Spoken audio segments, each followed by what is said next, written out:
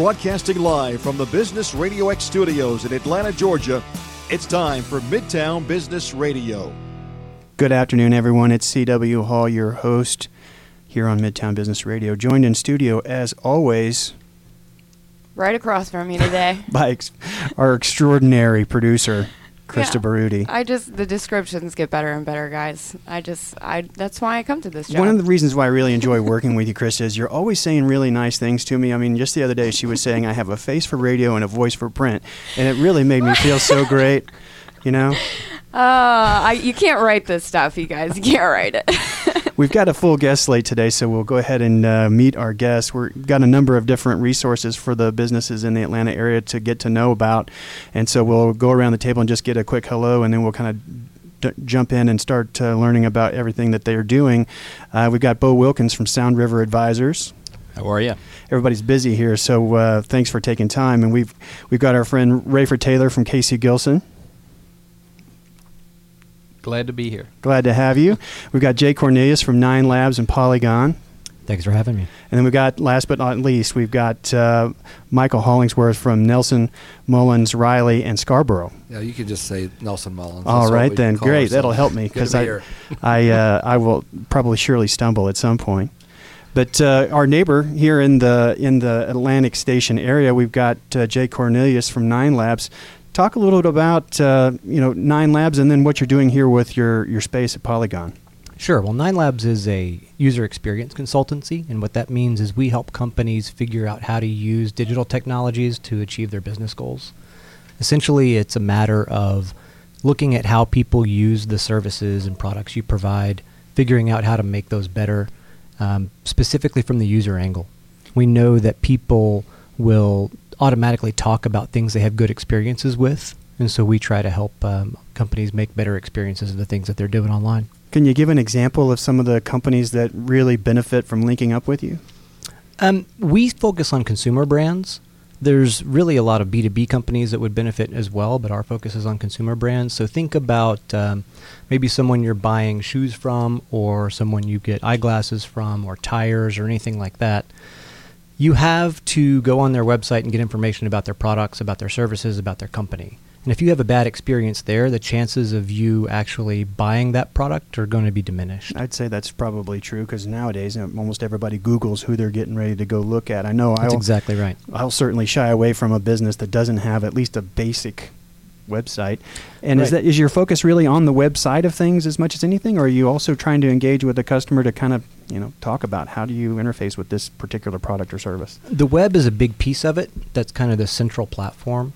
But there's a number of ways that people use technology in general just to learn about a company. It could be email, it could be Twitter, it could be Facebook, it could be their own website, it could be radio, who knows. So what we try to do is unify the experience across all of those different channels so that if you see a tweet or a Facebook post about a company and you go to their website to learn more, that brand message is consistent across all of those different channels. So you don't get a communication breakdown in between. Now, are you, as you interface with your client, are you doing some kind of an outsourced parts of that where you're actually generating content for them? Or are you more advising them on how to go about that, to do what you were talking about where they tie their brand together across all of those social mediums? That really depends on the client's capabilities. A lot of times we focus on the brand message itself. And if they have in-house copywriters or people who can do that internally, then they'll use that resource. We can provide that, but typically what we'll do is help them craft a message that really resonates with their target customers. So instead of talking about tires, for example, in a way that people don't really care about, we try to figure out what is the pain point people are trying to solve when they're looking for tires. Mm-hmm. How do they want to be addressed when they're in that situation? And then make that consistent across all those channels. And that's pretty cool that you're able to provide that kind of input for, such a wide variety of companies out there. I mean, obviously there's, quite a large spectrum of verticals it sounds like you can serve. Yeah, absolutely. And the way that the web has shifted the way we behave in general as people, as consumers, has changed dramatically over the past probably 5 years. Social has had a big impact on that. The second screen experience, you probably watch TV and have your tablet or your phone in your hand. Yeah. So all of those things are really changing how we make decisions when it comes to what we're going to buy, where we're going to go. So it's really important that people think about that, especially with the advent of mobile devices being as prominent as they are, because most people are going to look at your website first on a very small screen. So if it doesn't work well on a small screen, chances of them seeing on a big screen are probably minimal. Yeah, and here in the last few years, obviously, being aware of the mobile device, the tablet, the smartphone is a key component of having your website designed, and being able to make sure that your brand is your message from your brand is being displayed well across those. Because I know that many people, same thing, they use that mobile device as much or more, particularly when they're close to converting. They're out looking, converting to, do a transaction of some kind. They're out nearby, or they want to see what's close by, and if they can't get the information on their mobile device, it doesn't really, might shy them away from your business. Yep. If the text is too small, or if they have to scroll, or they can't see the photos, then all of those things diminish trust.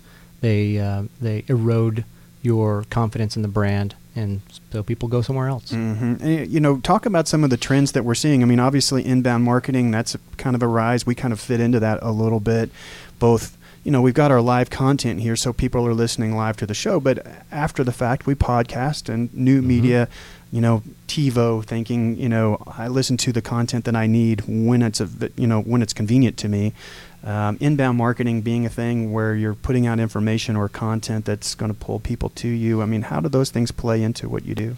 Well, people are very on-demand oriented now. They want their content when they want it. They don't want to think about having to tune in at a certain time per se. They want to be able to download it and listen to it in the car, or watch it late at night when they're doing something else. So having content be able to be accessed in as many ways as possible is very important. Email is still a very big way of reaching people, because people check their email on their own terms. It's not something that gets pushed to you in such an invasive way, like a text message or someone knocking on your door. It's something that's available for you whenever you're ready for it, and you can consume that on demand. You can leave it in your inbox if you want. You can look at it right then. It's up to you. We've been talking with Jay Cornelius from 9 Labs and Polygon.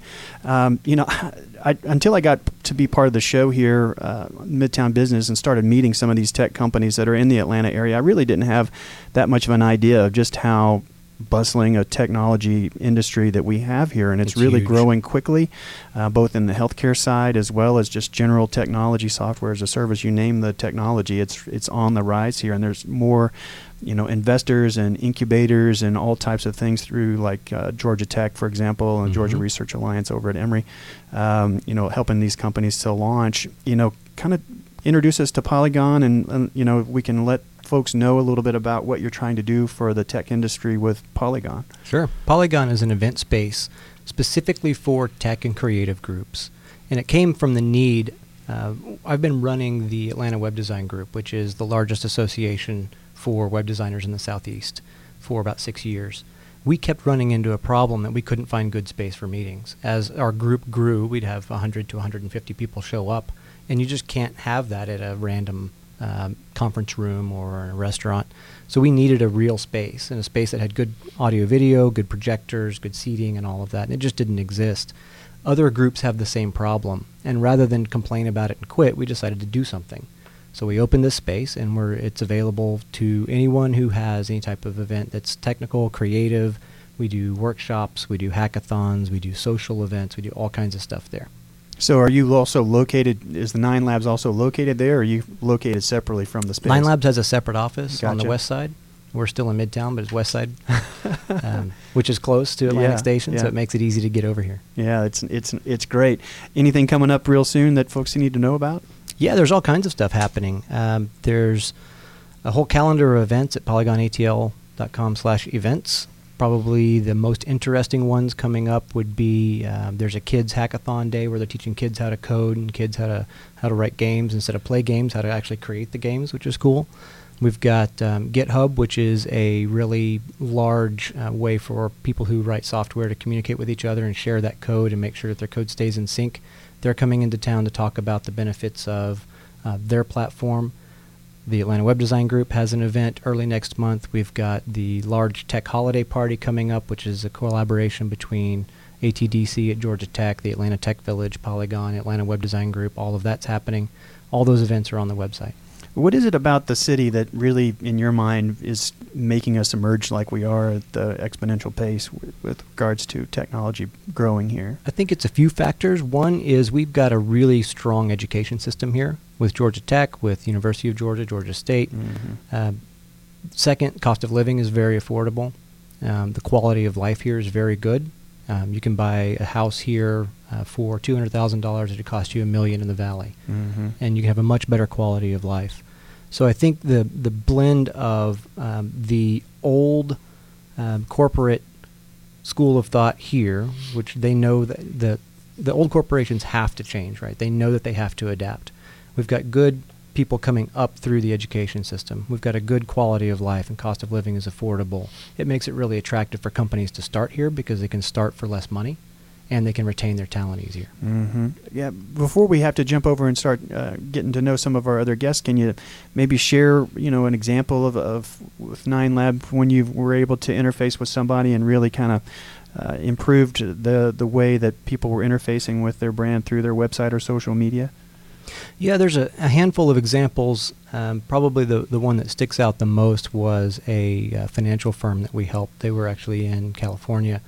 They were struggling because they were using different vendors for all of their services. So if you went to their website, you would see one type of look and feel.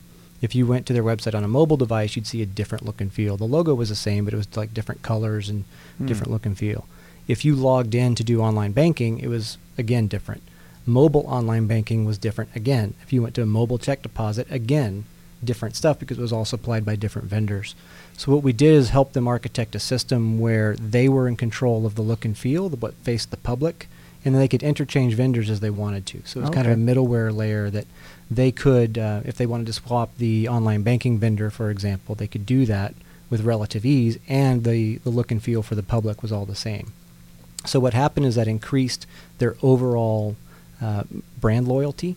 People who were members of that organization were more likely to stay. They were more likely to be satisfied with the services, and they were able to increase not only their deposits, but the increase of the amount of loans they were originating, and overall just increase their business. Oh, that's great. You maybe next time you'll have to come back and bring one of the cool tech companies you all are working with through Polygon, or maybe a client that you work with through 9Labs. Before you jump off the mic, can you share how folks can get tied up with you both on the web and social media? Yeah, sure. You can find us at 9labs.com. You can email me at jc@9labs.com. You can find me on Twitter at jc, just J, letter J, letter C. You can find us at awdg.org and polygonatl.com. Thanks for stopping by, and hopefully you can hang out for the rest of the show. These guys here are going to be able to share some really cool information with us. I'll jump over and talk to Rayford Taylor from Casey Gilson. This is a law firm here locally that I found. I think it was recommended to me actually through LinkedIn. I get to meet some really cool companies through LinkedIn and social media nowadays. But from what I understand, you've been around for quite a while. But if I'm not mistaken, over 20 years in the area. And a firm that serves some kind of specific industries, like before we went on the show today, you talked about how you've helped some transportation companies, for example. But one of the things that I was really interested in was your work in the workers' comp space, and how you side on the the side of the business in this particular case, helping them in cases where someone is bringing some sort of legal action as it relates to a workman's comp type problem. Let's get into that. Tell us your story. How'd you get to where you are right now? Well, the firm itself does a lot of corporate work representing businesses in commercial litigation. My particular area is defending companies and insurance companies in workers' comp matters. Most employers in Georgia need workers' compensation.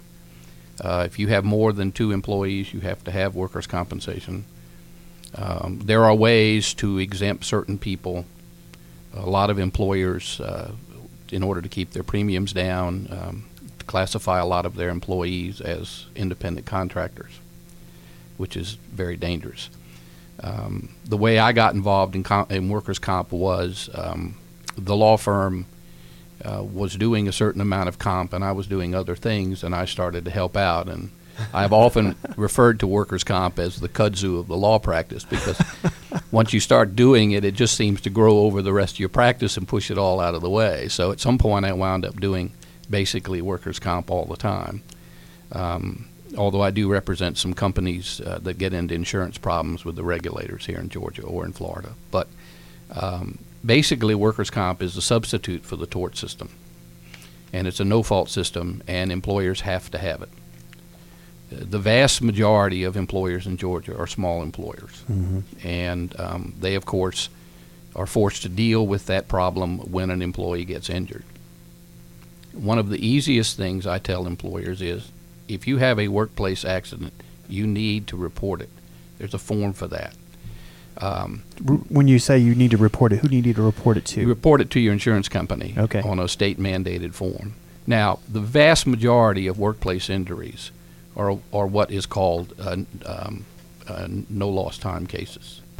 Employee gets injured, he or she misses a couple of days from work, gets some medical attention, maybe they miss a week, whatever, they come back. And that's the end of it. There is a certain percentage, a minority of all the cases, that are called lost time cases, where they are paid medical benefits through the physician, and they paid indemnity for their lost wages while they're out of work.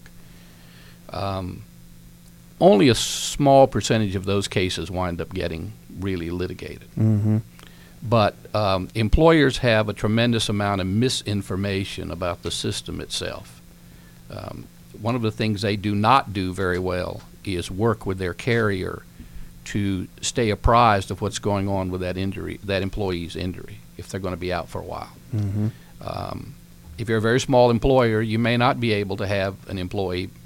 You may have to replace that employee, and that can be done. The problem is it extends the period of time that employee may be entitled to indemnity benefits or lost wages. Also, a lot of employers just turn it over to their carrier, and they don't keep up with the employee. They don't generate any knowledge of what's going on with the employee. And typically that's very bad, because we all know there's a tremendous amount of advertising going on, and people are looking for lawyers. And a lot of employees will be signed up by a lawyer very quickly, even when there's absolutely no issue there to deal with. And a lot of employers get very upset about that. So when you talk about keeping up with your employee, once they, if they're in that situation, whatever the injury may be that would cause them to be out of work for a while, particularly I can see where it's difficult in a small business where you only have a handful of people. I'm sure everybody, they more or less hire folks only when they have to. So obviously that person, is fulfilling some sort of role. What does the company need to do on their side of things? This person's workers' comp's taking care of that, but from the business itself, how do you feel like they should, what kind of homework they should do to stay in touch with or stay on top of the situation? Well, if it's an employee that's a very valued employee to your company, you need to keep up with them. Ask them how they're doing, follow up, not necessarily interfere with their medical treatment. I'm not suggesting that. But keep up with them. Ask them how they're doing. Is there anything you can do? Push to get them back to work, even if it's in a modified type of job position, where they may not do their full job, but you have work they can do that's light duty, modified duty, whatever. Because if you let an employee stay out too long and you don't get them back to work, the statistics show there's a high probability they will never come back to work for you or anyone else. So most employees want to come back to work. Most employees, this is their first injury. And if it's fairly significant, I'm not talking about life-altering, but severe, broken leg, broken arm, those kinds of things, they're going to be out a while. They're not going to be as good as they used to be. But if you can get them back to work for you, and they're not going to be out so long that you have to replace them, then the studies all show that that's a good result for both the employer and the employee. When we were first starting out, you were talking about independent contractors. Can you talk about when is it advisable to have an independent contractor for a business relationship versus an employee? Well, a lot of times employers are encouraged to take this group of employees and make them independent contractors, pay them on a 1099, those kinds of things. Well, the problem with that is if they get injured and they don't have any coverage themselves, the only place they can do is look to the employer. And the test for whether you are a true independent contractor is very tough. So if you go down that road, let's put it this way, those 10 guys up on the roof of your roofing company and one of them falls off, there's a high probability they are not independent contractors, which means you as the employer are going to be responsible for their medical bills, their indemnity, and so forth. Now, if you have coverage, but you've only insured the 3 secretaries in your company, the insurance company's going to have to pick that claim up, which is going to create a real problem when you go to renew your coverage. So you need to be very sure that if you're going to make them independent contractors or utilize them in that way, they meet the test, which I say is a very stringent test, because the theory is we want every employee covered for comp that can possibly be covered. And how do they handle the cost of their workman's comp insurance? If one of our folks out there listening is one of those companies, whether they've got skilled labor people of whatever type or whatever the case may be, where they're using independent contracting as their structure, how does it flow in terms of paying their workman's comp insurance? Is it taken as a tax? It seemed like it was taken in my pre-tax kind of things whenever I was paying it in Oklahoma before I moved here. Is that kind of how it goes? If they're withdrawing monies, or at least they're paying it along with the wages they're paying the employee? Well, in theory, no employer should be charging the employee the cost of workers' comp. That's against the law.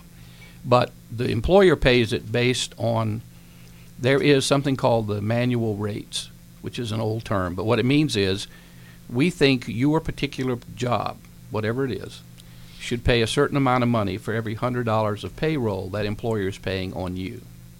So the manual rate, as it's called, for a secretary is dramatically different than the manual rate for a roofer because of the exposure. And the employer pays that either on a monthly or quarterly basis to cover the cost, basically the premium for that policy. Well, I think it's important for folks out there to know that, if you're in that kind of place where you're trying to either, save costs or whatever, headaches of managing the payment of people, perhaps. I'm not sure exactly what all the reasons are that somebody would choose to go that way, but, understanding that there are some inherent risk, particularly as it relates to workman's comp, especially if you're dealing in sort of, labor type spaces where there's potential for accidents. That it's good to know that. But, when does it come time for me to seek out Rayford Taylor at Casey Gilson to handle my workman's comp, problem? Well, outside of an outright claim, there are several things I could do for that particular employer. I can sit down with their business model and see if they want to go the independent contractor route. Do they have a sufficiently drafted employment agreement to really treat that person as an independent contractor? The other thing they can do is they can look at some other steps they can take. For example, they can require pre-employment physicals to make sure they're not hiring an employee with prior injuries or a long history of medical problems. That can be done under the ADA by offering them the position contingent upon a physical. You can't do a physical in advance, but you can offer the position contingent upon them passing a physical. I see. And if you're running a warehouse operation where there are people running around on forklifts and pulling out heavy boxes and things like that, you need to try to minimize the potential of hiring someone who's susceptible to an injury. I've already had a couple of back injuries in the past, that kind of thing. Right. I'm probably at pretty high risk for doing that again. Well, an employer might not want you in there on their warehouse floor, no. Yeah. But doing this kind of work, for example, certainly isn't incompatible. So there are a lot of things you can do to try to reduce your exposure to an accident, although they happen. The other thing you can work on is how you deal with your claims when they come in and how you treat your employees. Before we have to jump over and meet some of our other guests, can you talk about some of the places where you really see the most missteps, or the places where businesses can really kind of shore up their risk exposure, if you will, as it relates to workman's comp? Where do people go awry? Well, they go awry on the independent contractor. Georgia has something called a contracting statute, which means if you have a job and you give it out to a subcontractor, all of those employees wind up being covered under your policy if they have an accident, for example. The other where they get into trouble is they don't pay attention to who the physicians are that are treating their employees. They're supposed to, by law, have a panel of physicians the insurance company is supposed to supply that employee has to select from if they have an accident. Most employers don't do that, or if they do it, they don't tell their employees about it, which means they can go to any doctor they want, and you're on the hook for the bill. Pre-employment, making sure they do more of a background check on their employees to the extent they can by law, of course. And some things they can do is look at, sometimes they get misclassified by the insurance company. Again, my example, all of a sudden you've got 12 secretaries that are classified as roofers. Well, that's going to make a huge difference in your premium, and that's easy enough to deal with, to say, no, these people aren't really aren't doing that kind of work, for example, and argue to get them reclassified, which would bring their premium down. I see. Well, share with folks how they can link up with you. I know you're on LinkedIn, of course, Yes. but website, social media that you can be found? The firm can be found at www.caseygilson.com, of course. I can be found at rtaylor@caseygilson.com, and I am on LinkedIn under Rayford H. Taylor. Obviously, if you're out there in the workplace and you have employees that are particularly exposing themselves to, some risk of physical injury, because they're doing some more labor type work, or not, even just a regular workplace, you got to be thinking about these things. So link up with the folks over at Casey Gilson to make sure that you're well protected and you're able to save some costs as it relates to your workman's comp exposure. So thanks for taking some time to share a little bit of information with us. Now, our next two guests actually know each other, have That's some right. background here. We've got Michael Hollingsworth from Nelson Mullins and Bo Wilkins from Sound River Advisors. Talk about how you all know each other. What's your background? I think I originally met Bo through the Family Business Forum at Kennesaw State University, which is part of the Cox Family Enterprise Center. I was a lawyer at another Atlanta firm at the time, and we were a sponsor, and then Bo was with another, his predecessor firm. That's right. And he was also a representative to that entity, and we met regularly. So we were two of the youngest people there. So Right. that was a long time ago, by the way. We got to know each other when we had these off-site meetings at Sea Island and such. So. Well, that was Michael there talking. Go ahead and introduce us a little bit to your practice. From what I understand, you do a lot of focus on the mergers and acquisitions side of things, and some other a variety of things. But it sounds like mergers and acquisitions was kind of a heavy role in what you do. But talk about who you serve. That's correct. I would say that in general we represent businesses in the middle market, and that includes emerging companies such as the ones that we were talking about earlier on the tech side, ATDC type companies. My partner Doug Spear actually runs that practice. I run the more mature middle markets practice, where we help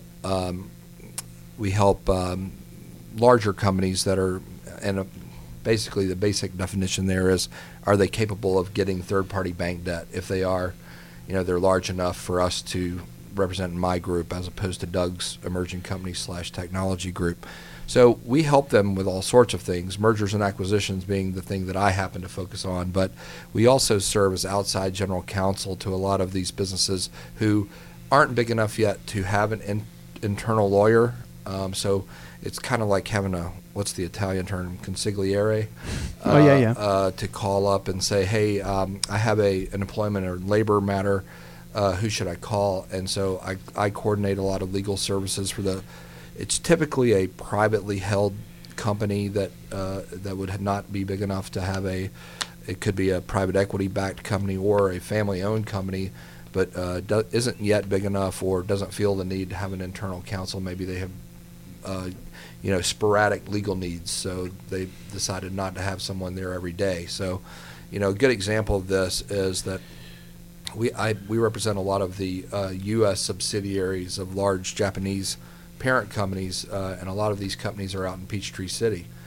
None of them have a lawyer in-house, so they call us for everything. It's whether it's a commercial litigation matter, whether it's a tax matter, whether a lot of ERISA matters, employment benefits type things.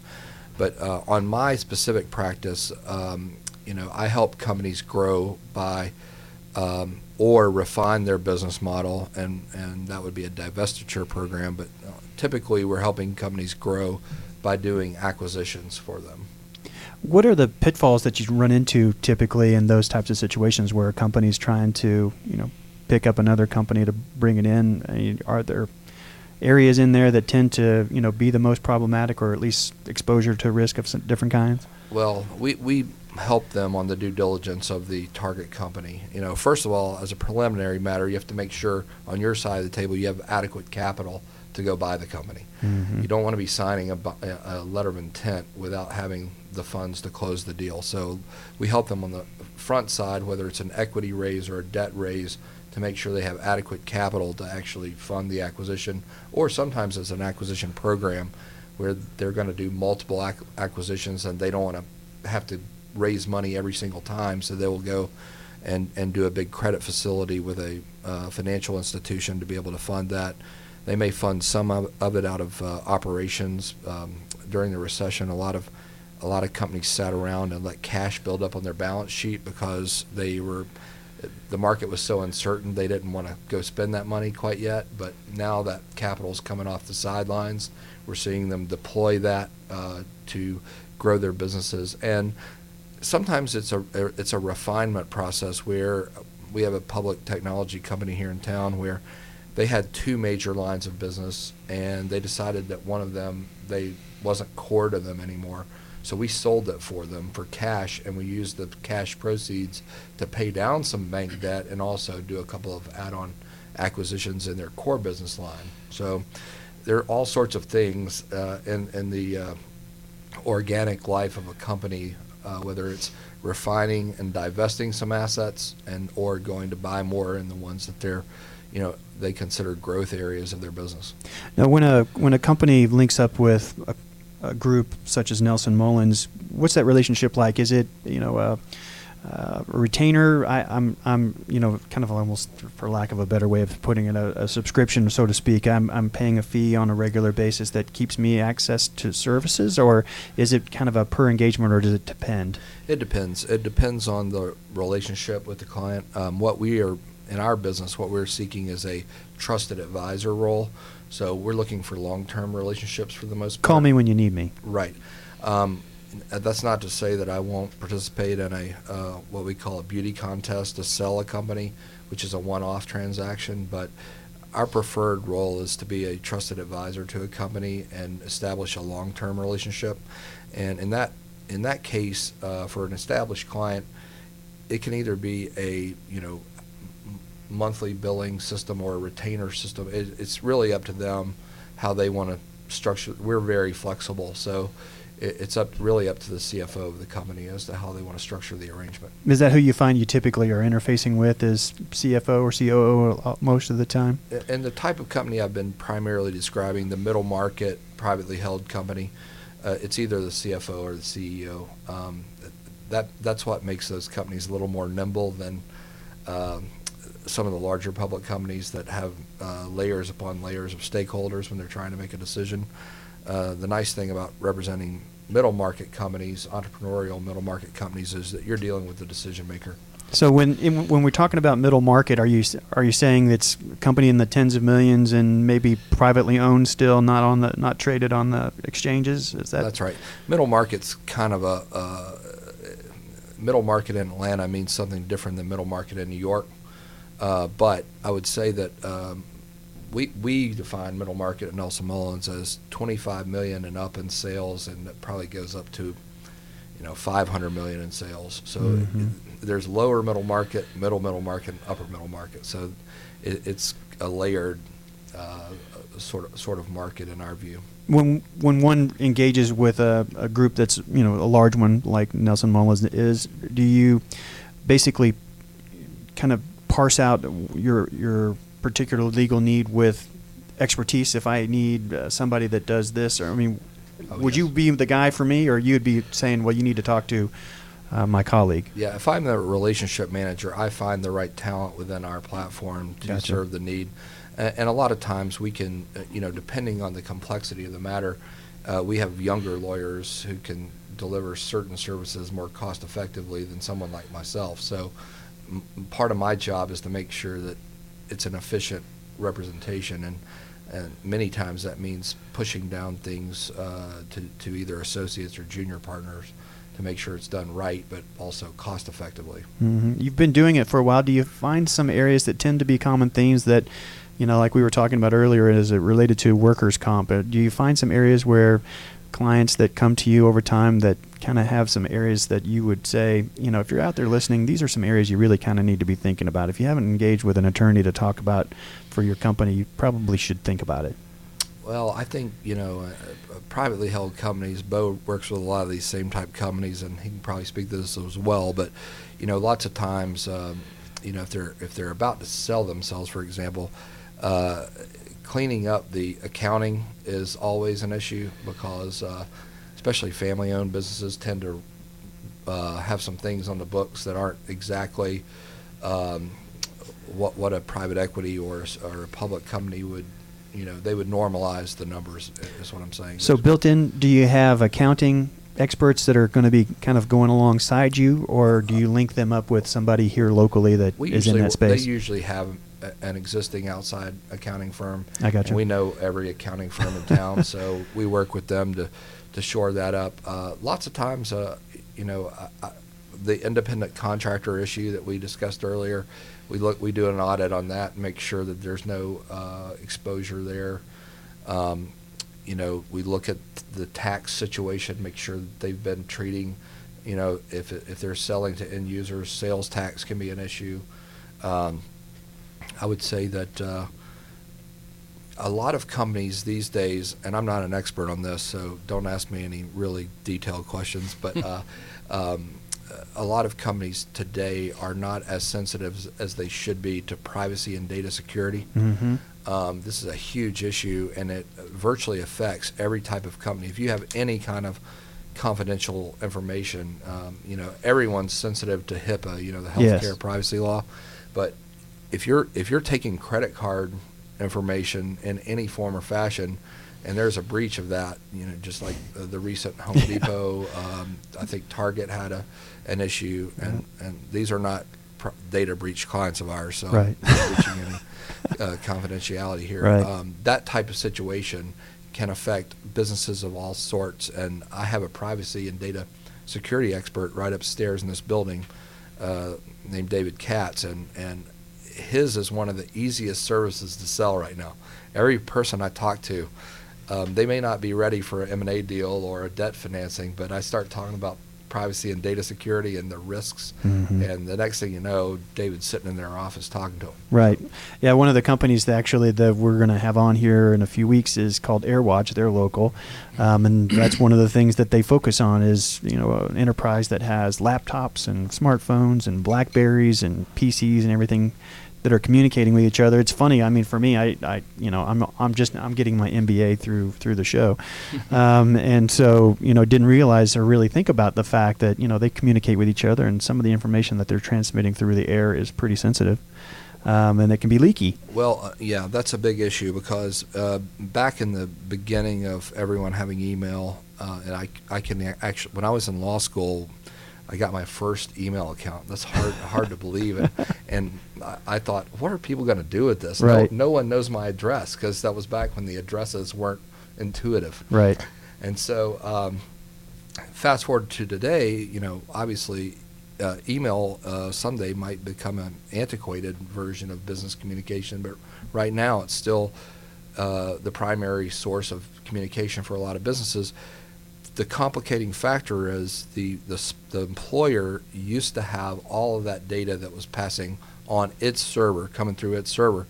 Now you have people with their own smartphones and iPads and on personal devices, and you have confidential information of the employer running around in various states of encryption all over the place. So these are issues that are going to be issues going forward for a while. Mm-hmm. I can only imagine, and I can, just like you talked about, some of the exposure that the large companies you mentioned, I can only imagine there's some legal teams out there that are quite busy over all that process that shoring it up and so forth, and dealing with outcomes that came from that. Yeah, there's no question about it. Talk a little bit about how folks can get linked up with you through the internet and social media aspects of you all. I know you've got a presence about everywhere out there on the social media. So yeah, we are an East Coast firm, so our Atlanta office is right here in this building, 201 17th Street. We're on the web at www.nelsonmullins.com. I guess I said that twice. It's just www. and my bio is easily findable, Michael Hollingsworth, on that website. We are on LinkedIn as Nelson Mullins, and I'm there as Michael Hollingsworth. You don't want to follow me on Twitter because my Twitter account is used solely for Tennessee Volunteers football. So there's no business tips on there. So beat Missouri this week. Go Dogs! We're trying. It's turning into a different show, you guys. That's right. We're gonna put some of the sports talk radio shows out of business. Well, I want to say thanks for taking some time also out of your day. Do you have anything before we jump over and meet Bo and talk about Sound River? Any cool stories of companies that you really kind of saw a cool impact on through interacting with you? Well, I think, even though a lot of my business is buy-side oriented, some of the most fulfilling things that I've done as a corporate lawyer, we're not out saving the world like a lot of these public interest lawyers because we're doing business, but to see a family that has really worked really hard over a period of decades sell that business and become financially independent for life is a great, feeling to have. But it's even a better feeling when you see them go do something with the proceeds that impacts the community. And I can't describe all of it, but I have a client that basically funded 2 museums that are open to the public with the proceeds of a big sale of their business, and they're doing good with the money, and that's fulfilling. And were you able to then kind of guide them through some of those steps as being able to help them position those funds to be able to support those museums? Were you part of that process as well? Other people at my firm were, yes. Yeah, that's really cool. Well, Bo, it was fun chatting with you, kind of getting to know you a little bit before we, had you here on the show. So, take me through Sound River. I think it's a cool name. What's your story? Okay, so thanks, CW, for having me. Sound River Advisors is an independent wealth management and life insurance advisory firm, and we work primarily with small to medium-sized, privately held and family-owned companies. And really, we do 3 things. We help our business owners invest, protect, and perpetuate their wealth. And the way we do that is our company is 2 years old, and we all came together I'm in my 23rd year of the life insurance business, and recognized a need for an independent boutique that could handle the needs of a privately held business owner. And what we've done is have created this firm where my other 3 partners run our other practice domains, is what I call them, where I run the life insurance practice, Scott Crenshaw runs our investment practice, Brett Virgin runs our corporate executive benefit practice, and Philip Klingscales runs our tax planning practice. So we're able to bring a business owner in and create the relationship where we're able to bring all those services to bear, at the same time working with their outside advisors as well, their accountant, their trust and estate attorney, could be Michael as the corporate attorney. So we're bringing the whole, working with the outside team as well to help, like I said, grow their wealth in a smart way, protect it, and then how do we transfer it? A lot of what Michael was talking about is, the business owners are thinking down the road, how do I transfer this wealth to the next generations, and then what do I want to do for the community? What do I want to do from a charitable perspective? We do a lot of work in that respect too. Yeah. And one of the things that you had mentioned when we were kind of getting to know a little bit about Sound River was that a key benefit from linking up with advisors at your firm is that a company can have an effective strategy for compensating and planning for a variety of benefits across the spectrum, both retirement type things as well as insurance products that can help keep key players on your executive staff. So talk about that, because that's a big value. It's a great point, and what we've seen now with the economy getting better, business profits are up. Mm-hmm. Businesses are doing a lot better, and what we've seen in the last year and a half has been a real need to retain and reward key people. Yeah. We've had our business owners coming to us saying, we're doing great. The problem is other people in our same space that are competitors are also doing great, and they're poaching. Yeah, that's right. They're poaching key executives, and we don't want to lose our key people. And we know they're getting there's headhunters calling them, executive search firms calling them. What can we do? And so what we do is we help them design plans to retain, reward, golden handcuff them. Some of those could be, it's a funny term. And some of those things are either, for example, we might set up a deferred compensation program where the 5 key people in the organization that are non-owners are allowed to put away their bonus on a pre-tax basis, and that's over and above their 401k. So that's a huge benefit to somebody that can afford to do that, to say, look, I'm going to max out my 401k, and then I'm going to take my $100,000 bonus, and I'm going to put that away on top of that and pay no income tax. So now I have a second retirement plan that's a huge income tax benefit. And that pretty well ties somebody to a company. Mm-hmm. As long as you're going to, Mr. Business Owner, you're going to allow me to do that, I will likely stay. Another one is, we see business owners, especially family held, that want to hold on to the equity. They want to keep the ownership of the business in the family, yet they've got, non-family in there that really could be often running the company or very key to the company. Right.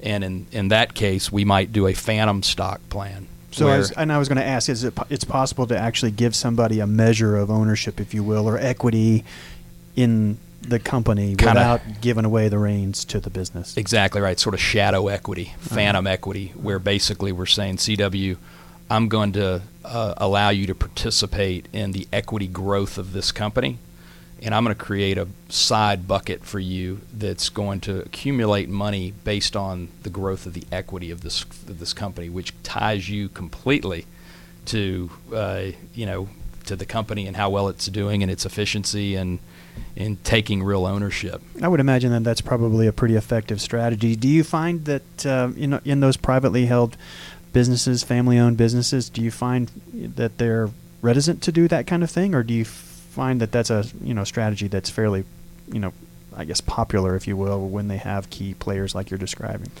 It has not been popular for 08, 09 when we hit the downturn.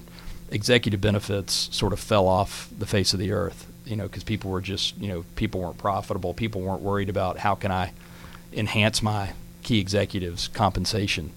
But now we are seeing more of it. I'm definitely seeing more phantom stock plans, especially with people that are, family-owned that want to hold on to that equity. Mm-hmm. I would say non-family, especially like in the tech space, stock options and giving out at real equity, you do see more of that in that area.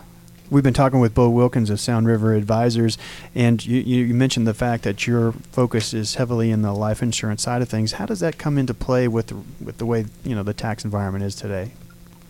That's a great point. We talk to our clients about tax buckets.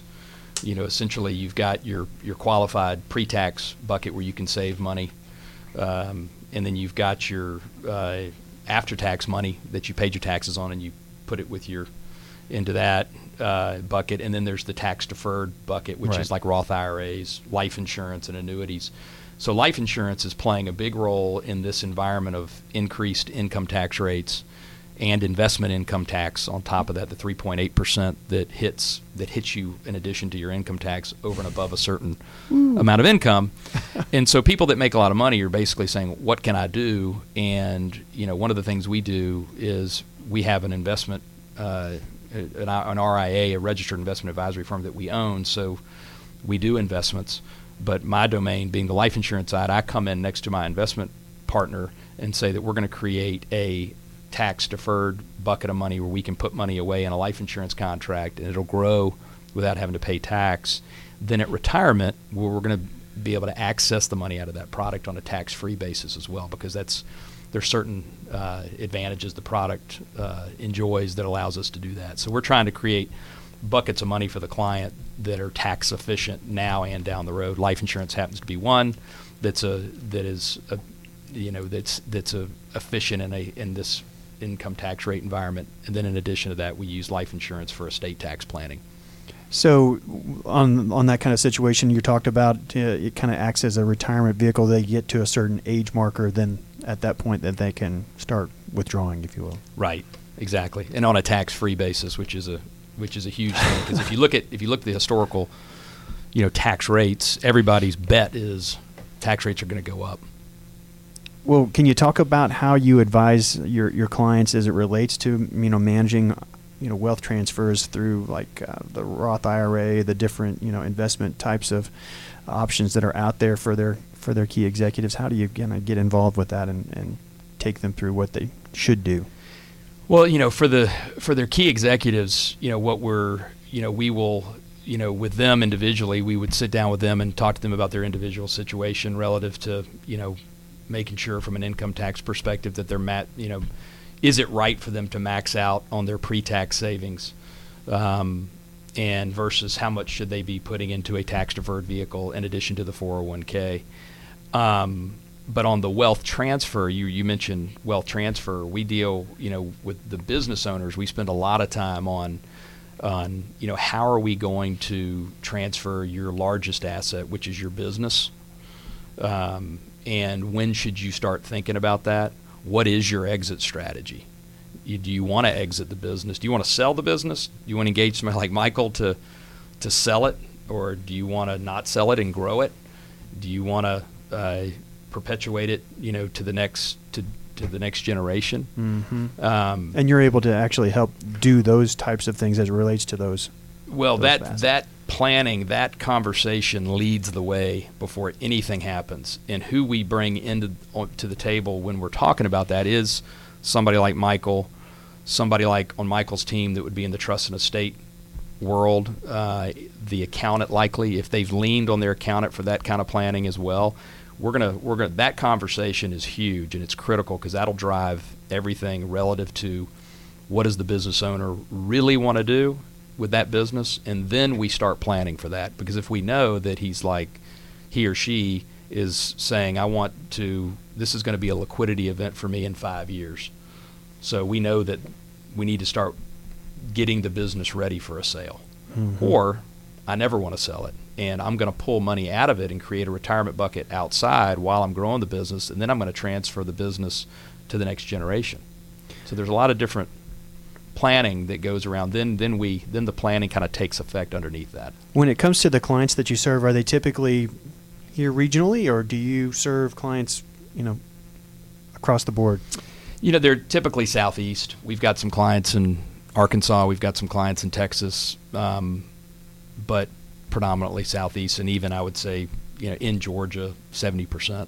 And as far as the relationship goes, if I link up with Sound River Advisors to kind of manage some of these processes for me, is it sort of like what Michael had described earlier as a kind of an on-demand kind of relationship, or is there kind of a continued, you're kind of part of their team now to some extent? We much prefer being part of a team. That's our company is set up that way. The four of us own our company. And we are building something for the future, and that's the kind of client we want, is somebody that wants to grow with us. We want to grow with them. We are not we like Michael said, that we may have something that's a one-time event with somebody, but typically it's not that way. We are a fee-based. We'll have a ongoing fee that the client is paying us, type fee. To do the work, and very rare that it's a one-off event. But the value that comes with that kind of investment is, like we described earlier, we're either we're keeping our key executives and shareholders in our business and not letting them go to the competition. Obviously, there's value in that. They're extremely expensive to replace, and then also just being able to do better when those financial transactions happen with a transfer of either wealth or the ownership of a company. If you're working with an advisor such as what you have here, then it's going to go more smoothly and probably going to come through with a better financial situation on the other side. Absolutely. Do you have maybe an example, of one of those times where you thought, man, this is what I'm doing is the thing. I really love what I'm doing. Well, it's interesting. I thought about that question, and I've already kind of given the answer, which was from a technical planning perspective, which was the sort of the aha moment for the business owner when he was just really struggling with, what do I do with this? There were 3 key people, and they had been with him for 15 years, and he's like, I'm not going to give them equity. This business is staying in the family, but they're like family to me, and I can't afford to lose them, and I want to take care of them, and because they've taken care of me and all this stuff. And we talked about the phantom stock plan, and he was like, had never heard of it, and it was great and satisfied so many, satisfied them, satisfied the business owner. So that that was, from a planning perspective, was very rewarding, because it's, we brought something to the table that solved a huge issue for him, because these, to a business owner, the business is everything. It's almost as important as their children. Right. Yeah, truly. And so, and I would say, the stuff that's rewarding to me is Friday night, and I'm at my daughter's, soccer game, and my cell phone rings, and I get a call from one of my clients saying, I got a problem. And it could be a personal problem, or it could be a financial problem, or something that he's been or she's been thinking about. And that's my favorite part of the business, is the relationship part of it. Yeah. And so that's didn't quite answer your question. No, you did. Share with the listeners where they can link up with you. Okay. The web address is www.soundriver.com. And my email is bwilkins@soundriver.com. And we've got a LinkedIn corporate page, which I should be able to tell you how to get there, but I guess if you just go to if you look up Bo Wilkins, you'll be able to River. find Sound River under the companies as well. Yeah, and so that's it. And then if the listeners out there have or have not done so already, you can find us on Twitter and Facebook at Midtown BRX. And even though I said there was no cost for being here, I lied. The cost is you have to link up with me on Facebook and Twitter and social media. All right. But we make sure we tie in with everybody here, so that way if you did happen to miss an address or what have you, then you'll be able to find information from all of our great guests. Thank you, everybody that's here, the professionals that take time out of their busy days to come and share some information about what they do and how they can help the companies that get involved with them. It means a lot that you give your time like you have to come and talk about what you do. So thank you to everyone that's here. Thanks to everybody out there for making us a part of your afternoon again today. Make sure you tune in and see us next time, same place next week.